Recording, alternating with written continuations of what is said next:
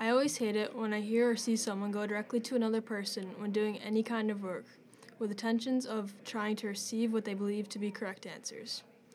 Most of the time, these people just assume that this other person is right without thinking about their own ideas. It does make sense to see the perspectives and thoughts of other people, however, it does not seem right to me if you do not think for yourself beforehand. I believe your ideas should always be seen as the best in your own eyes. In my own experiences, I have been wrong in class work, tests, homework, and out of school. Being wrong that one time led me to think I would always be wrong, and I began to try to do what they do.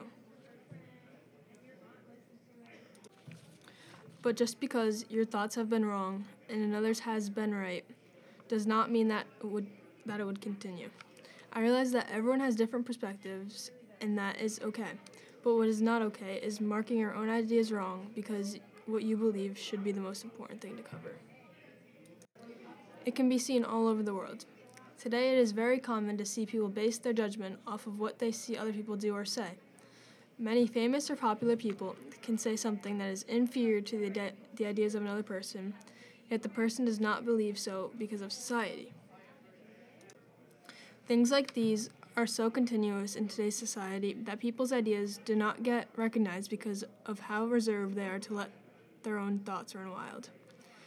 There is always someone that knows what is happening but is just too afraid to be wrong and to go against the norms of society. My vision and belief can vary between people, which is just another example of perspectives and ideas. The variation of people's thoughts and perspectives can be seen easily and anywhere, but it is important to continue to remember your own ideas should always be seen as the best in your own eyes.